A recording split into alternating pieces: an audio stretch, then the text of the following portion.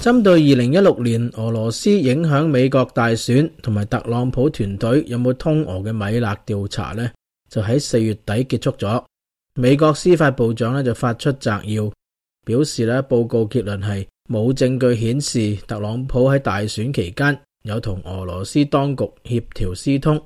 亦都冇足夠證據呢確定特朗普喺調查過程之中妨礙司法。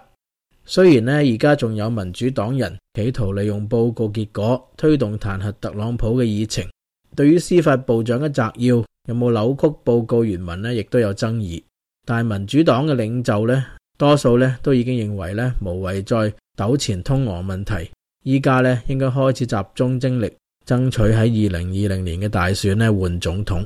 特朗普喺2020大選呢代表共和黨競選連任，幾乎呢已經肯定啦。佢一早呢已經開始咗不斷咁去到一啲關鍵嘅搖擺州份進行實際呢係競選集會嘅群眾活動。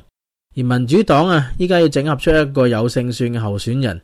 睇嚟呢都仍需要時間。奧巴馬政府嘅副總統拜登呢喺上個月宣布參選之後，即刻呢成為民主黨候選人嘅大熱。但係拜登呢依家已經76歲，而且呢出名口沒遮攔。佢喺2008年民主黨初選嘅期間呢，同奧巴馬競爭嘅時候就曾經呢所謂讚美奧巴馬呢係首個口才好有乾淨嘅黑人，引嚟一片罵聲。而最近連番有女性呢出嚟指責佢呢經常無手無腳，對女下屬呢做啲例如聞頭髮擦鼻哥錫後腦呢啲咁嘅動作。民主黨嘅年輕選民、女性選民會唔會唔理呢啲，為求打敗特朗普而踴躍出嚟投票呢？依家仲係未知之數。喺民主黨左翼嘅桑德斯呢，喺2月宣布參選之後即刻越戰越勇。咁桑呢喺上次大選之後呢，仍然人氣旺盛。佢當年呢被視為十分激進嘅主張，例如全國公立大學免學費、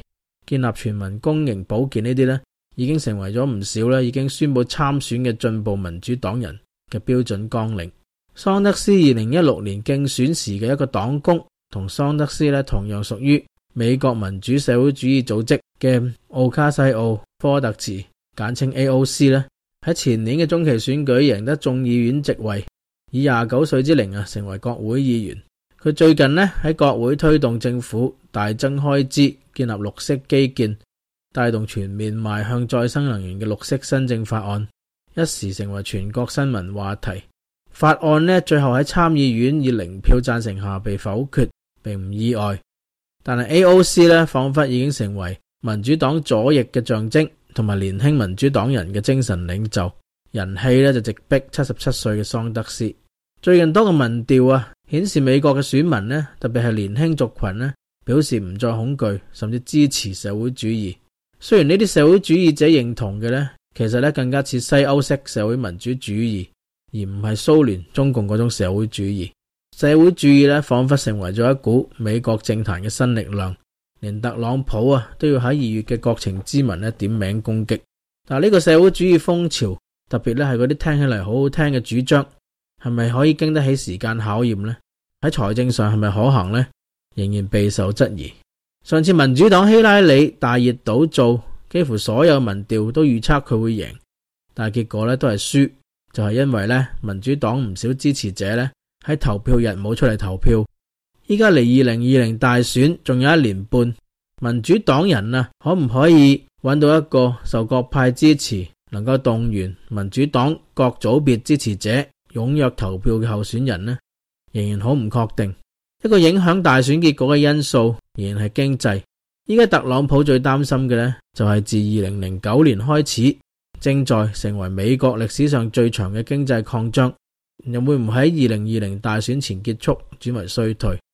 左右大選選情嘅最大嘅因素講到底呢，都仲係克林頓當年話嘅問題經濟笨蛋。